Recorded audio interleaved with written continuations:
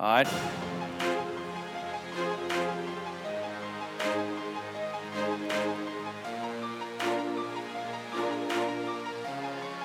All right.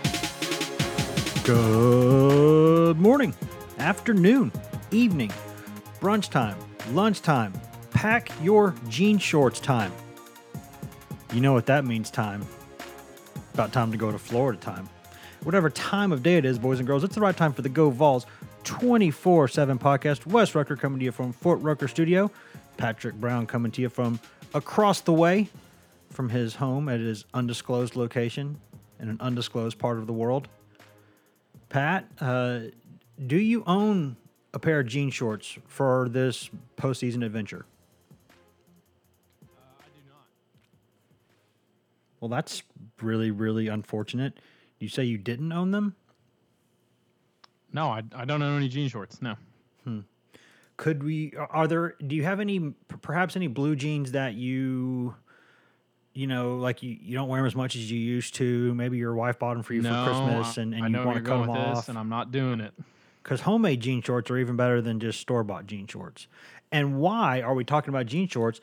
That's because Tennessee is going to the jean short capital of the world, Jacksonville, Florida, to play its bowl game. The Vols will be playing in the Tax Slayer Gator Bowl on January 2nd. I believe that's a 7 p.m. Eastern kickoff on, I believe, what network is it, Pat? Is it ESPN? It is on ESPN. It Yeah. is on ESPN on January 2nd. Note that. Prime time. Yes, unopposed, by the way. And it was an interesting day, Pat, because Tennessee will be playing the Indiana Hoosiers. We'll be speaking more about them probably in the second segment. So there's plenty to talk about with that really interesting IU team there, because they've done some good things with that program, and they've turned some things in a better direction. And that's a dangerous team, much more dangerous than the name Indiana would normally suggest. But, Pat, this day was a really, really interesting one. I guess I should say Sunday was a really, really interesting one because, for a while, early-ish in this process, I'm talking like maybe a week or so ago, it seemed like everything I heard was that Tennessee was trending toward the Gator Bowl, and that the Music City Bowl, or I guess I should say the Franklin American Mortgage Music City Bowl, was was an option. May have been the second most popular one. Maybe it was possible to sneak into the Outback, but things probably wouldn't align that neatly for Tennessee. And so it looked like it was going to be Jacksonville. And then as the week kind of progressed, it started sounding more and more like the Music City Bowl was coming to, if not the forefront, was at least jumping into the picture a little bit more. Then it got to a point where people started saying Tennessee is going to go to the Music City Bowl, and that's where a lot of the tea leaves were reading. Now, some people went out and said that it was going to happen, that it was a done deal. We never did that because I'm telling you, I've been there before. I know how things go on this Sunday when you're one of those kind of group of six teams, and how much things can shuffle around in this league because of the weird format. So long story short, this thing ended back up where we thought it would a few days ago, but where going into the day, it didn't look like it might go. So it was a really, really interesting day there for Tennessee. Yeah, and it kind of changed throughout the week too, because I think there was some thought even early in the week before the new CFP rankings came out that Tennessee could maybe get to the Outback Bowl because the SEC might be getting 4 teams into either the playoff or the New Year's Six. Yep. And then the rankings come out on Tuesday. They dropped Alabama quite a bit, and Auburn was behind both Wisconsin and Penn State, and needed some. They were going to need some dominoes to fall their way because Auburn had to get to the New Year's Six for Tennessee to have a chance to get to Tampa.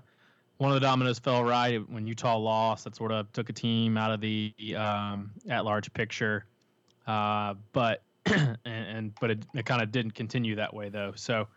Once that was sort of off the table, that being Tampa, it was going to come down to Jacksonville, Nashville, and on Sunday it was definitely trending towards Tennessee playing Louisville, the Music City Bowl. That was the expectation. That's what it was. That's the direction it was going to go, and we reported as much. I think just a little bit past 12:30 on Sunday afternoon, and then we also hedged and said, hold on, it's never.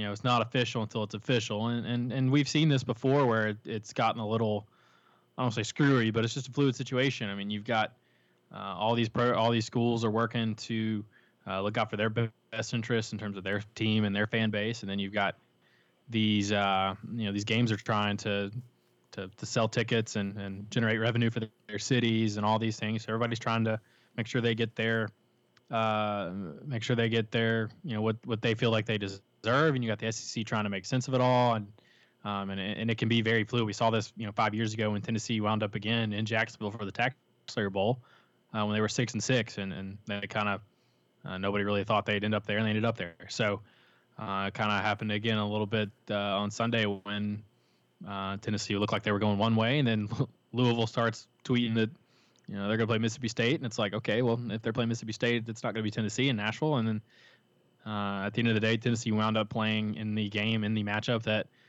for a few weeks there, and in terms of all the bowl projections, that was the one that was most popular was Indiana in the Gator Bowl. So I think Tennessee maybe changed its mind. Philip Fulmer obviously had a role in this and sort of convincing the SEC that Tennessee deserved to go to Jacksonville over Kentucky. We could have a whole other podcast debating which bowl is better between the Gator Bowl and the Music City Bowl, but there's something to be said for playing in January in Florida in a bowl game against a Big Ten team. There's very much I don't want to say prestige to that, but there's an aura to that, and then there's also the fact of being a bowl trip for the team and for the fans, which you're going to Florida, that's much more of a trip for those parties as opposed to just kind of going down there to Nashville. So I think Tennessee maybe woke up Sunday morning thinking they wanted the Music City Bowl, and then at some point Sunday afternoon they decided they wanted the Gator Bowl, and then they made sure the SEC gave them what they wanted and put them there over Kentucky at the end of the day. Yeah, what I think it might have been, Pat, I wonder this. I wonder how much sort of some of the blowback from Tennessee's fan base, because these things matter. I mean, look at the Schiano thing. We've seen this before, and I don't know if I want to just go ahead and give a victory lap to Vol Twitter here, but I wonder if that played something in it. But what I think may have been the biggest thing, and I've heard a little bit about this, but not enough to report it, so it's still just speculation. But I think it wasn't so much that Tennessee just so badly wanted Jacksonville as it was Tennessee not really wanting Kentucky to have it. And you might say, what's that matter? Well, here's the way I look at it, and I wrote a column about this on Sunday night, is that I think when you look at sort of traditionally which of those names is bigger. Now, the Franklin American Mortgage Music City Bowl, though, that's a class operation. That's a bunch of good people, and they run or do a good job, I think, of running and administering that bowl, and they've got big plans for it, and they should, because Nashville's proved that it can host NFL drafts, NHL drafts, NCAA tournaments. Like it's the fastest growing major city in the country, and say what you will about the traffic, but that city knows how to throw a party, and so they have huge aspirations for that bowl game, and the payout, for what little that's worth, because the SEC splits a lot of this anyway, so it's not a huge difference either way. But the payout was listed as larger than the Gator Bowls. But Tennessee now is recruiting against Kentucky probably more than it used to. And Kentucky used to bat about 95 or 99% against Kentucky. Now Kentucky's occasionally winning a few more battles. And I think Tennessee doesn't want Kentucky saying it's playing in a January bowl game in Florida. I think that's part of it. Now, I don't think if you're Tennessee, you base anything on your program based off of what Kentucky, is or wants to be or wants to do. But I think you have to take some things like that into account. There's something about, as you said, Pat, there's something about a January bowl game in Florida. It just is one of those things that, it just sounds right. It sounds good. Like you've had a good year. Like if you play in a January bowl game in Florida, you've had a good year. Whereas if you play in one of those kind of pre-New Year's bowls, it seems like a different level. And I think that's the sort of thing that the Music City Bowl is going to keep running into, is that if it wants to keep making these bigger purses and all these other things, that's one thing, but they got to get on a better day, I think, and if they want to really take that to the next level, because there's just a prestige about sort of January bowl games.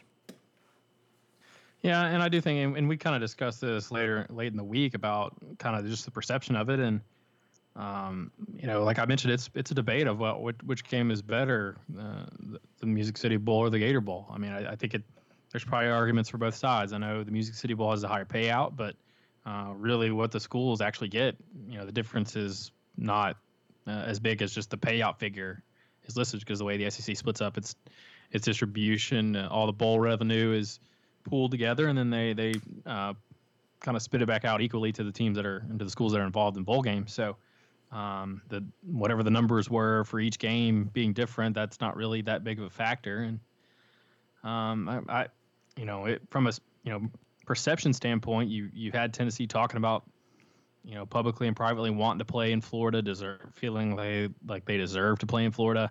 You have Jarrett Garantano out here tweeting both the Gator Bowl and the Outback Bowl about wanting to play there. That was sort of the assumption, and I don't know what the perception was, or would have been if Tennessee ended up playing down the road in Nashville in the Music City Bowl, which might be a better bowl. I don't, again, it's up for debate. The weather's not as good. The bowl might be better. Yeah. And then Kentucky ends up in Florida in a primetime game, what have you. I don't know that the matchups are any more sexy one way or the other. You're playing, it was either one basketball school or the other, more or less, and two programs that would have been, that'll be fired up to be in those games in Louisville and Indiana. So I don't know if that's that big a difference, but yeah, I think just from the reception standpoint, if it had been if it had been where just the perception that Kentucky got the nod for that game, one of those Florida games over Tennessee, it would have been like, well, how did that happen? Tennessee won the game. Tennessee has a bigger fan base. They'll travel better. I know Kentucky was probably selling to the Gator Bowl that renewing the Indiana rivalry would have been a pretty big ticket for that fan base. We've seen what Kentucky's fan base can do for basketball games. And if they got if they got fired up for Indiana the right way, they could definitely sell a lot of tickets to that game down in Jacksonville. That game's not been played since I think 2005, and it used to be the Bourbon Barrel. Like Tennessee had the Beer Barrel with Kentucky, and then in Kentucky and Indiana it was called the Bourbon Barrel. Yep. They both went away at the same time, but anyways, that's beside the point. Because people think about Indiana bourbon all the time. Let me tell you. Yeah, but yeah, we kind of saw it a little bit on social media, and certainly on our message board. There was a debate about, is Tennessee, is it going to be a step back if they end up playing in Nashville? Some people were saying, yeah, here's why. Some people were saying no. And at the end of the day, I think Tennessee carried more weight in the bowl discussions because it looked like it was one setup where it was going to be Tennessee and Nashville, probably Mississippi State and Charlotte, I guess, and then Kentucky and Jacksonville. And then Tennessee decided, no, we want to go to the Gator Bowl. And the SEC said, okay, we will give you that wish. And they moved the other pieces around. So now from a perception standpoint, it looks like Tennessee kind of got the preferential treatment that Tennessee probably internally and externally probably feels like they deserve based on the way they finished the season and the way the fan base has traveled to Florida bowl games in the past and things like that. So, and I know the team and players are probably excited to get to go on more of a trip than maybe to Nashville. But I think at the end of the day, Tennessee decided they wanted to go to Jacksonville, and they made sure the SEC made it happen. And what's interesting about that also, Pat, is that they didn't just get to go to the bowl game they wanted. They also made sure that Kentucky went to Charlotte instead of to Nashville, which again. Well, I don't think. No. I mean that. Go ahead. I mean, the Music City wasn't going to take Kentucky anyway because they were pretty much zeroed in on Louisville, and that they don't want. They were going to have that rematch. Plus, I think Kentucky played it at Vanderbilt a few weeks ago. Yeah, I guess what I'm saying, the way it worked out. The Music City Bowl was pretty much down to Tennessee and Mississippi State. So yeah, the way it worked out, I guess I should say, is that it ended up with Kentucky going, over to Charlotte, and I think that's interesting the way that worked out. But you're right, I should have worded that better. But I think the way that it worked out was that it seems pretty clear to me, and we talked about this before. When you're a program like Tennessee and you've not been to a bowl game the past 2 years, and then you get back to a bowl game, that's a hot commodity because these bowls want to do two things, right? They want to put butts in the seats and they want eyeballs on the television or tablets or however you kids and you millennial cord cutters are watching games these days. However people watch games, that's what they want. They want butts in the seats and they want people watching the game. And if you get Tennessee, you're guaranteeing yourself the first thing. You're guaranteeing that you're going to have tickets sold. You're guaranteeing that. And then on top of that, you're doing a pretty good job of making sure people are going to watch that game, because the Tennessee fan base, if you look at any metric in terms of kind of teams that move the needle when they're plastered on, social media and things like that, Tennessee is always up there with that. Anytime there's a fan vote with anything, Tennessee fans show up in droves and vote for people. They're just the Tennessee fan base. You say whatever you want about what Vol Twitter can do to people sometimes. It's a very powerful thing. Tennessee fans, it's a powerful fan base. And I think when you put them in a cage for 2 years and then you let them out, they're going to be a hot commodity. So I think Nashville wanted Tennessee. I think Jacksonville wanted Tennessee. And I think if it had worked out where Tampa got Tennessee, I think Tampa would have been happy with that, because they know they're going to get tickets sold and they know they're going to get people there. And to me, I might be wrong, Pat, but that to me seems like what this whole thing is about is Bulls getting the matchups they want. Yeah, and people have to remember too, it's not a situation where the Bulls are picking in order necessarily. There's a process involved where, like we mentioned before, the SEC is working with the games and the teams to kind of give everybody what they want preferentially, and certainly, a team that goes 8-4 will have more say than a team that goes 6-6. If you're 6-6, you're kind of at the end of the pecking order, and you're kind of gonna be stuck with wherever they send you. So,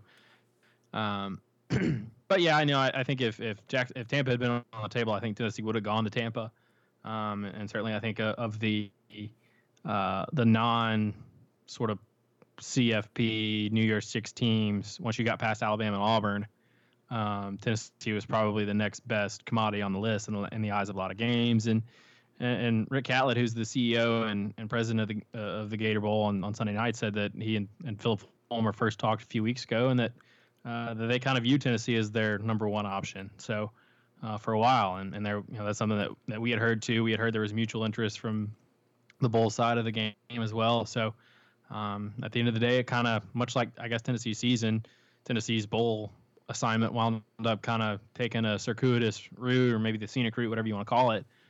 But at the end, it wound up being what a lot of people originally thought it would be. Yeah, and I think there's a lot of interesting things about this game too that we'll talk about here in just a second. But before we do that, we're going to take a quick break. We're going to go pay some bills, listen to some products and services and in-house ads and all these other fun things. And then after that, we're going to come back and we're going to talk a little bit about the Indiana Hoosiers. Pat, how much John Mellencamp do you know? A little bit. Okay, well, that's going to help us when we do this in just a second. Hashtag ad.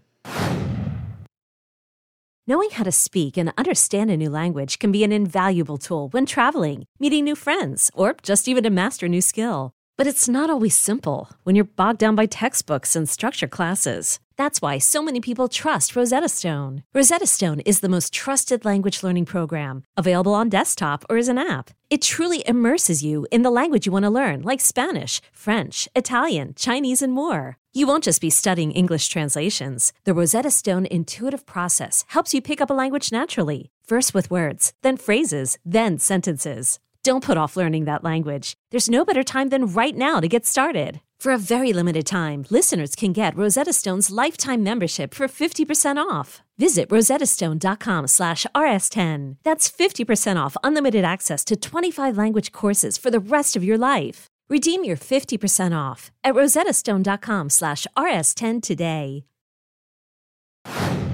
Welcome back to the Go Balls 24/7 podcast, brought to you by whatever products and services and in-house ads you may or may not have heard just a second ago. As always, you are not contractually, ethically, spiritually, holistically, in any way responsible, or you don't have to listen to those ads. You're not required to. But for those who go and do that, we certainly appreciate it. It helps us a little bit, and you might find something you like too. Hey, it's the holidays, right? You never know when you might find something that you didn't know that you needed in your life. Pat, speaking of things that we did not know we needed in our life, I don't think I can segue that to the Indiana Hoosiers, but maybe we didn't expect certainly. When you think of a January bowl game in Florida, you don't think of the Indiana Hoosiers. So maybe that's because they never played one.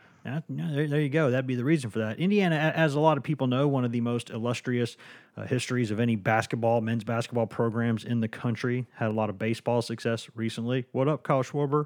But they traditionally not a football power. Traditionally a program that struggles a lot in football, but things have gone pretty well. And lo and behold, look at it now.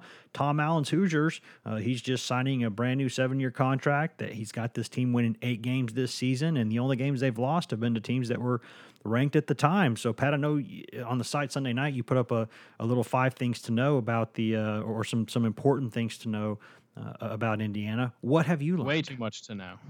What have you learned about Indiana? I could tell you a lot about both Indiana and Louisville if you're interested. There you go. If you're wondering how they both wear red. I spent my Sunday. But yeah, no, the Hoosiers probably, I don't know if any other team in college football has ever done this before, but they managed to not beat a single team that is playing in a bowl game. But they also don't really have any bad losses either. Their only losses, and this is sort of Indiana's plight in life, is that they're in the same division in the Big Ten as Ohio State, Penn State, Michigan, and Michigan State. So yeah, good luck with that. I mean, Ole Miss and Miss State say what's up. There's not a lot of programs probably that would give 7-year contract extensions to their coaches for going 8-4. But in Indiana, that's probably legitimately the best you could do every single year. Mm-hmm. And in Indiana's case, this season, they played I don't even know what you would call a non-conference schedule of Ball State, Eastern Illinois, and UConn. But I would call it bad. That was Indiana's non-conference schedule. They obviously swept those games. They beat Maryland and Rutgers, the other 2 teams in their division, and then they took care of business and swept their 3 games against the other division in the Big Ten, which was they beat Nebraska, who went from preseason darling to they didn't make a bowl game, did they? Right? Who was that? Maryland. They beat Maryland, who a lot of people was like, hey, they're pretty good when they beat Syracuse, and then it turned out Maryland and Syracuse were both kind of frauds. And then they beat Northwestern, who was pretty bad this year, although they beat Illinois pretty good. So it's kind of tough to pick out what Indiana's best win is, but for that program that doesn't have a really a long history of winning, for them to go on the road and win at Nebraska and win at Maryland and beat Purdue, that was sort of the hump game for them, because Indiana went into that season-ending game 5-6 the past 2 years, and Purdue won. And this year, Indiana won. They'd already obviously wrapped up bowl eligibility, and but they won that game for the Oak and Bucket, which they play for. No, this is a team that likes to throw the ball around. Obviously, I'm not sure how well their defense matches up with some of the size Tennessee will have on the offensive line, and some of the Tennessee's receivers. Obviously, that's a tough matchup for a lot of teams, probably Indiana too. But Indiana likes to throw the ball around. They got a pretty good quarterback who is, I think, 4th in the Big Ten in passer rating. Who's actually their backup. So it'll be, Vegas opened it up as a pick 'em. So I think a lot of Tennessee fans are assuming it'll be a breeze for Tennessee, and it might be. We'll see. But Indiana's, I don't think you're 8-4 if you're not at least a little bit decent.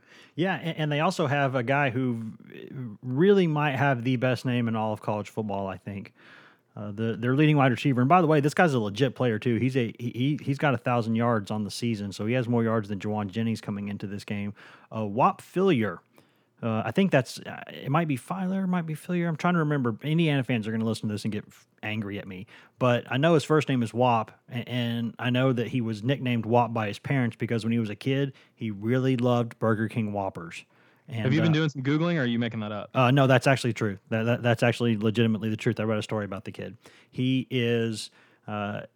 if you like a hamburger so much that your parents name you after it, you must really, really, really like that hamburger. I mean, Whoppers are pretty good, man. Yeah. Well, I wonder if So what would they have like? What if he really liked Impossible Whoppers? Would he be MWOP? Like I'm not sure where exactly you go with this.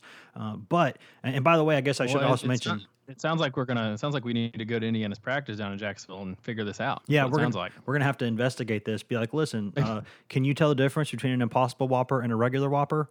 Or Maybe we'll have to come on the podcast from Jacksonville. yeah. Are you allowed now? Are you allowed to eat those, or does the nutritionist at Indiana like not let you do that? I have a lot of questions about this kid and the Whopper, and I also should mention that, by the way, Burger King does not, as far as I can tell, does not sponsor this podcast yet. But if you want to, we just gave you a really good segue there.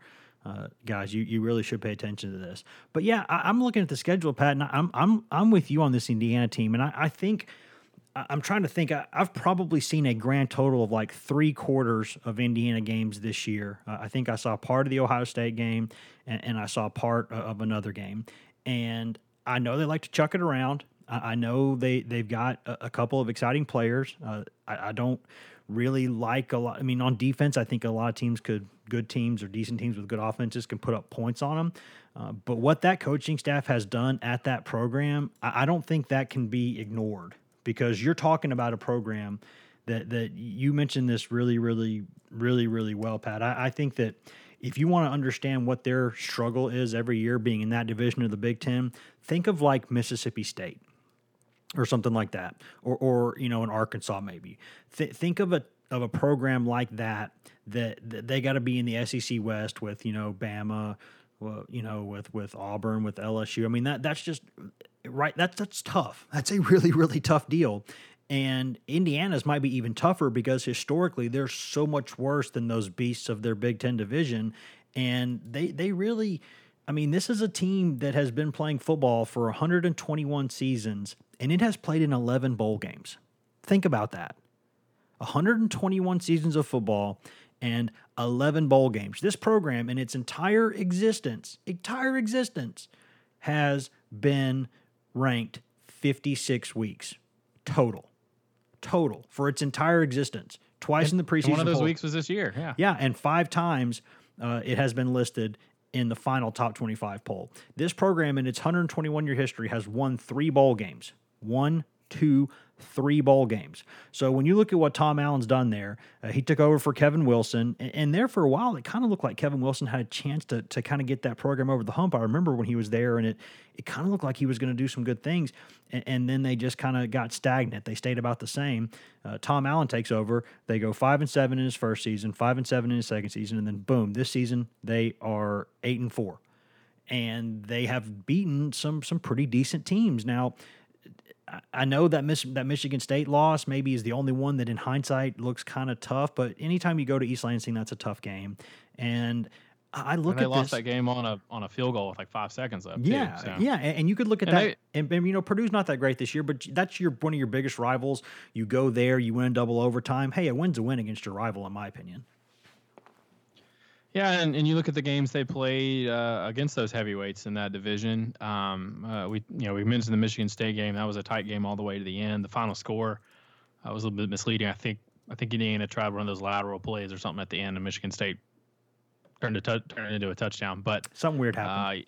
The Penn State game, that was on the road, and Indiana I think led in the first quarter at one point. Then they were behind and kind of rallied, and Penn State had to score with like 2 minutes left to go up by 10. So that was, they were in that game down to the very end.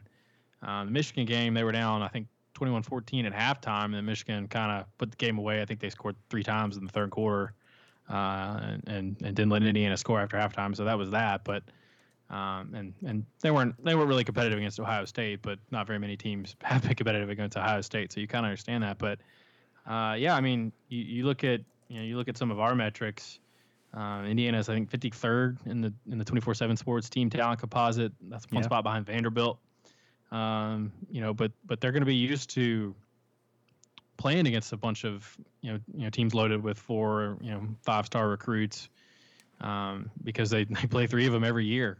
3 teams that are ranked in the top 10 or 12 or so, and Penn State, Michigan, and Ohio State. So, and you mentioned Tom Allen. He's actually sort of a Hugh Freeze guy. That's sort of how he And I know Jeremy Pruitt will. I guarantee you Pruitt will bring this up. But yes, you're right. You're 100% right Allen about that.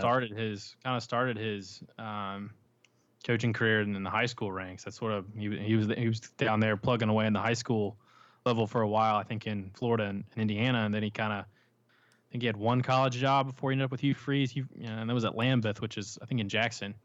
Went with Freeze to Arkansas State for the year they were there, and then he was Ole Miss for 3 years, and was on their staff in Oxford. So I think he's actually coached against Tennessee now that I think about it, and didn't think about it just till now. But he's pretty good coach. I mean, if you're winning 8 games in Indiana, like I said, this is a program with not a lot of history. I mean, Wes, you mentioned some of their bowl figures. This will be their 12th bowl, and they've won 3.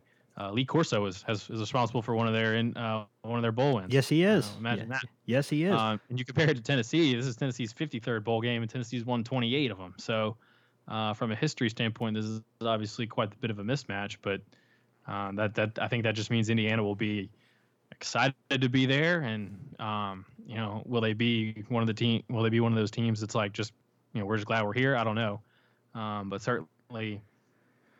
This is new territory for them. They've never played, as we mentioned at the top of the podcast, they've never played in a Florida bowl game. So this is sort of rarefied air for that program. Yeah, and I'll tell you this too.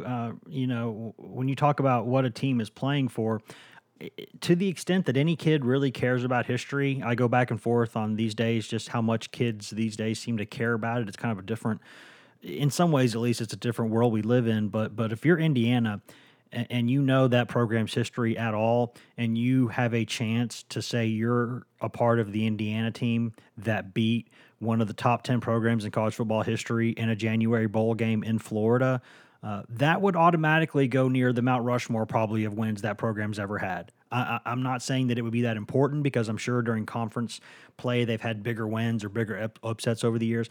But beating a program with Tennessee's name recognition in a January bowl game in Florida would be really, really, really, really impressive and really big for that Indiana program. I mean, they could recruit off of that. They could put that, signs up, billboards on the interstate about that. They might be playing for more than Tennessee's playing for in this game. And that's something that Tennessee's going to have to understand, I think. But if you want to know a little bit more about Indiana, just kind of a snapshot, you mentioned Hugh Freeze, Pat, so it probably shouldn't surprise anyone to know that this team prefers to air the ball out. They are 13th nationally in passing yards per game, 100th nationally in rushing yards per game. So they're going to spread you out. They're going to chuck it. They're kind of there in the middle. They're okay. Run a little tempo. Yeah, run a little tempo at you. But what's interesting is they're 13th or so in passing offense per game, but they're only like 40th or so in scoring offense. So they do leave some points on the field, and I'm just going to take a stab at it that says if you are 13th nationally in the passing game and you are 100th nationally in the rushing game, you're probably not an elite red zone team. I wonder if that's probably what causes the discrepancy there with some of those numbers. So that may be something Tennessee could take advantage of. And this team is, they're in the 40s nationally in scoring defense and stuff like that. So they're not terrible, but they're not really great either. They're just kind of when I look at them, Pat, here's what I think. And again, full disclosure, I've seen them play maybe 3 quarters this season. So we're going to have to learn a lot about Indiana in the next few weeks because, no offense, Hoosiers, historically, Indiana football is not appointment television. If there's a game going on there, I'm usually flipping on to find something else. That's just kind of, I'm just being honest here. That's just kind of the reputation that Indiana's had over the years. But I think when you look at them, with the word I keep thinking of is solid. They seem to be solid. They may not be great. They may be only elite kind of throwing the ball. They may not be great in other ways. But I just keep coming back to the word solid because they look to me like a team that won the games it was supposed to win, lost the games it was supposed to lose, and they're solid. Is it possible if that's the truth, or am I just making something up there? No, I mean they're again. I don't think you win 8 games in the division they play in and in the league they play in. I mean, the Big Ten got 3 teams into the New Year's Six, same as the SEC. So I don't think that's a. I don't think it's a pushover of a league. Now there might be some teams that aren't great, and Indiana might have just taken advantage of those teams. But Yeah, I mean, I think I think Allen's a solid coach. He's done a nice job there, and sort of kind of doing a little bit more with less, and um, so they have a they have a tough schedule every year, and they take their lumps against some of those big boys, but they keep kind of trying to kind of hang in there, and like I said, I don't think they're particularly great in any particular phase of the game. Like I said, they can throw around a little bit. They don't turn the ball over a whole lot, but they also don't force many turnovers. And that they have to play that way because that's the only way they're going to survive with the makeup of their roster and the schedule. I do want to add one thing. Hope you're ready for a hashtag storyline here. Okay. Is both the quarterbacks in these games are sort of redemption project, so to speak, because Indiana's quarterback is Peyton Ramsey, and he was their starter last year. Lost the job in preseason to a guy that Tennessee fans will probably remember the name, Michael Penix, who was committed to Tennessee in the fall of 2017. Was a dual threat quarterback, I think a lefty from Florida. Yep. And he won the job to start this season, beat out Ramsey, who was it was the starter last season, and Penix got hurt midway through the year. Ramsey came off the bench and helped them, I think, get over the line and maybe a game or two. This guy that had 19 touchdowns, 13 interceptions last season, and he played pretty well for him down the stretch. I think he threw for 351 yards against Nebraska. I threw for 371 against Penn State, 337, and 3 scores against Purdue. So a guy that can throw around, he can run around a little bit. Seems like kind of a tough, hard-nosed kind of quarterback that, if he's hot, he can give you some trouble. And obviously, Tennessee with Jarrett Garantano, his story is pretty well known at this point, the way what he's been through this year. But yeah, I mean, this is it's an interesting matchup for Tennessee, and some people were surprised when the line came out as a pick 'em, but go back and look, and it seems like Vegas kind of likes Indiana, even in some of those tough games against. I think they were just an 18-point underdog at home to Ohio State. Which is crazy to think about because that Ohio State team is good. I think Michigan and Penn State. So you would think you think Ohio State would be favored by a lot more against a team like Indiana. So I think they must be doing something right. And like I said, this is this is new air. This is new territory for that program. So. I think they are doing something right up there to get to where they are. Yeah, and they are a team, as I mentioned. They have one 1,000-yard receiver, and they have 3 more guys who have 500-plus receiving yards. And listen to the names of these top 3 receivers again. I've already mentioned, and I just double-checked his name while you were speaking, Pat. It is Whop Philyor. So that is, as in like fill your gas tank, Whop Philyor. That's how you pronounce his name. He is a good football player. And listen to their second and third receivers. Second receiver, Peyton Hendershot. And the third... Oh, no, yeah, but third pass catcher. And then Ty Freifogel, which, I mean, come on, you look at those names. That's if you're talking about like an all-name team, I'm sorry, Tennessee's got some really good wide receivers, but Indiana's receivers have much better names. And if you are someone who believes in that sort of predestination, Tennessee's going to have a hard time covering these guys. Yeah, like I said, India's going to spread it out there around a little bit. They've also got a pretty good running back in Stevie Scott, who is if he has a big game, could get over 1,000 for the season, but he's like 6'2", 230. I mean, he's a big guy. And so that's going to be, if Indiana's going to spread it out and they'll run it some and Tennessee will have to do a good job of tackling him because he seems like he might be a tough guy to tackle at the size that he is. Yeah, he is, and he is. He averages only about 4.7 a carry, which is okay. It's not really great, but it'll get the job done. And he is very much a get the job done kind of guy. He does a lot of things for that offense. He's got more than 1,000 all-purpose yards, 11 touchdowns. He's a pretty good player. But I think before we get out of here, Pat, there's a couple more little house cleaning items I guess we need to mention. One is that the Jauan Jennings suspension.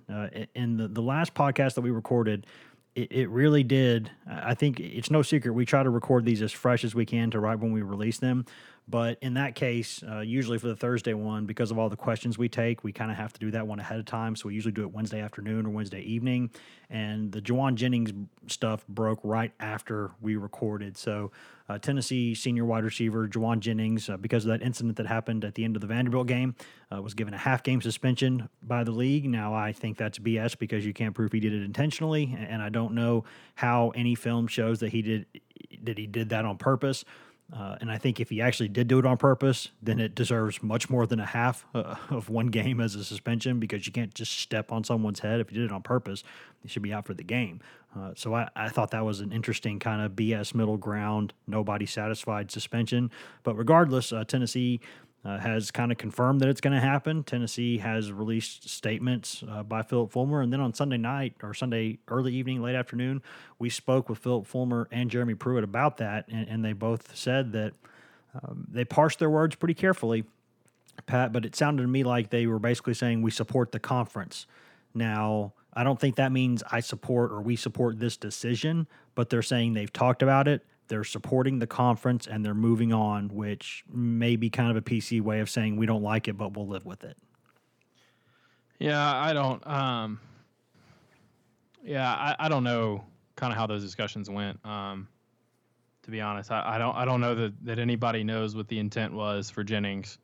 The way he was demonstratively celebrating after making the play, he probably didn't even know he did it in the time. But either way, I don't know how anybody knows for sure what the intent was, and it kind of seems like they just sort of split it up there. They said we can't, this is a bad look, but we can't prove intent, so we'll give him half a game as opposed to maybe a full game. And so I don't know. It's sort of the I don't like that precedent. I don't like it.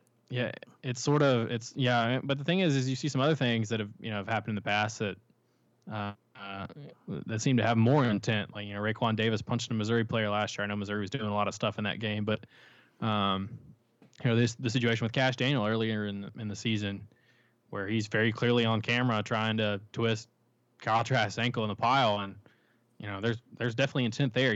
That's not something you do accidentally. Yeah. And it's I don't think he got suspended. He might have gotten disciplined by Kentucky.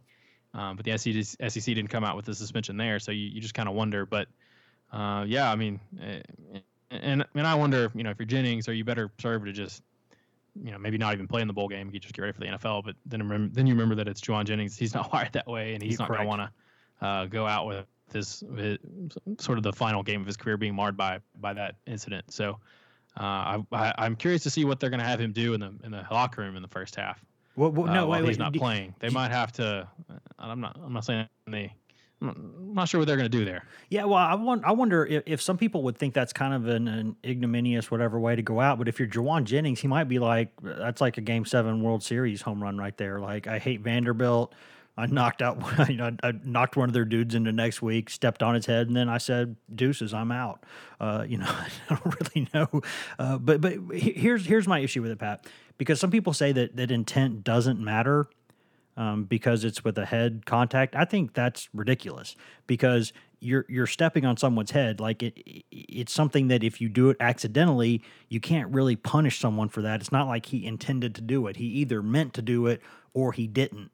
And I don't like this whole, well, it's not, we don't really know. So maybe here's what we'll do, Tennessee. We probably should give him a full game, but we'll give him a half game as long as you promise not to complain about it, or make an issue out of it. And maybe maybe Tennessee had to make that deal to be quiet about it in order to keep it from being a full game. I don't know. We're not in those discussions, but that's why I don't like this. Just seems to have been done in a haphazard way, and I can see why the SEC maybe thought this satisfies everybody, because Vanderbilt was just steaming mad about it, and maybe they said, okay, Vandy, look, we are punishing him, but Tennessee, we don't see enough to go with a full game.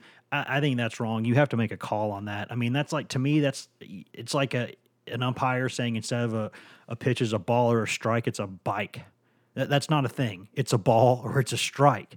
And that's where I have an issue here, because I don't think if we're going to start looking at things like this and trying to prove intent on some of these hits and some of these kind of post-play things, what I don't like that at all. I really, really don't. And I don't like where that's going. So I guess I kind of appreciate what they're trying to do, but it's still wrong, I think. And unless they have access to something that we don't, maybe they have Juwan Jennings admitted he did it on purpose. Maybe they have another angle that one of the sideline cameras got that they can clearly see he did it on purpose.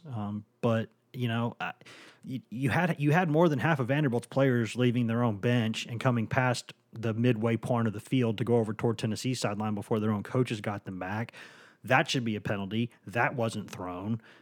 There's a lot of things that happened in that play, and I don't know why the punishment went the way it did. It just kind of bothers me a little bit, but I don't know. Are you off your soapbox now?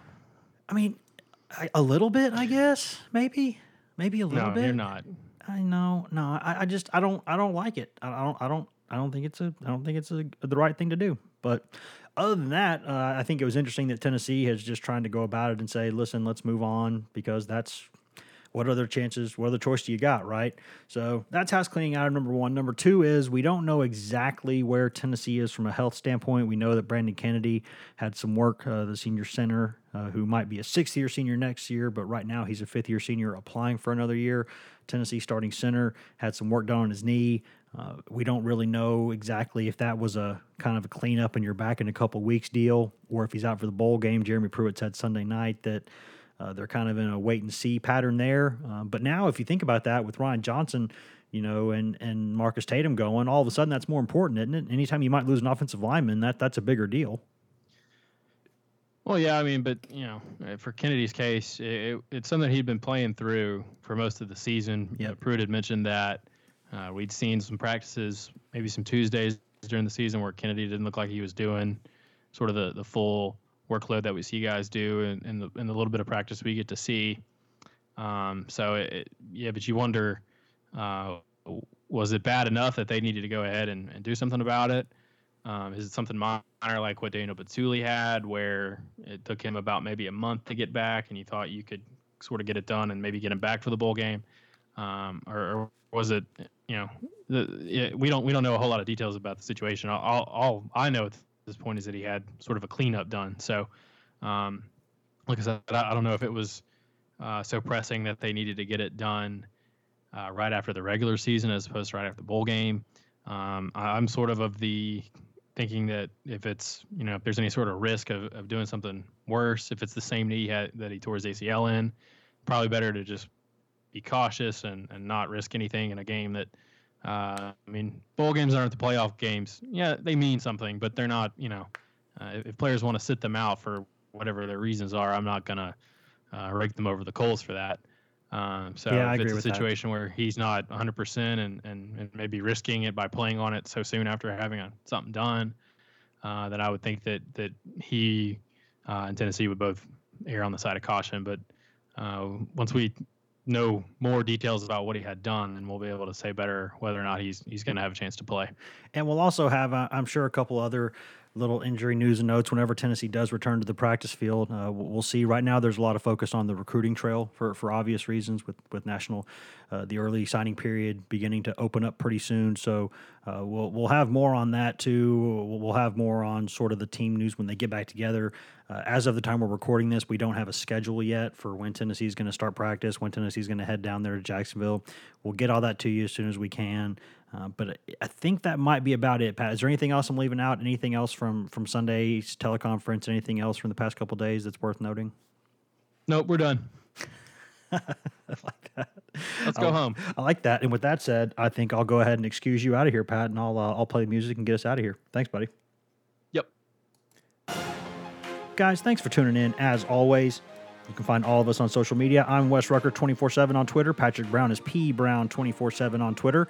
Ryan Callahan's Ryan Callahan 24/7 on Twitter, and Grant Ramey is Grant Ramey on Twitter. Remember, not Grant Ramey 24/7. He's not a team player. It's just Grant Ramey. You can also go to social media if you want just updates on Tennessee and none of the other nonsense that we tweet or post throughout the day. You can go get that at twitter.com/GoVols247 and facebook.com/GoVols247, where Ramey does an excellent job running our Facebook page.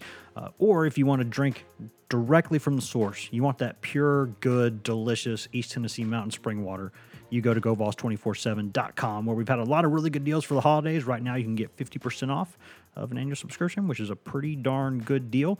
And if you pay us cash dollars for GoVols247.com, you also get free access to CBS All Access. That's the commercial-free package where you get all the You get everything in CBS's catalog, all the shows, all the movies, everything. You get all of that with no commercials. And you also get live NFL football. You get live SEC football and hoops. You get, the NCAA tournament in basketball. You get also, probably in just a little bit of time here, in about a year or so, you get the UEFA Champions League for those of us football fans.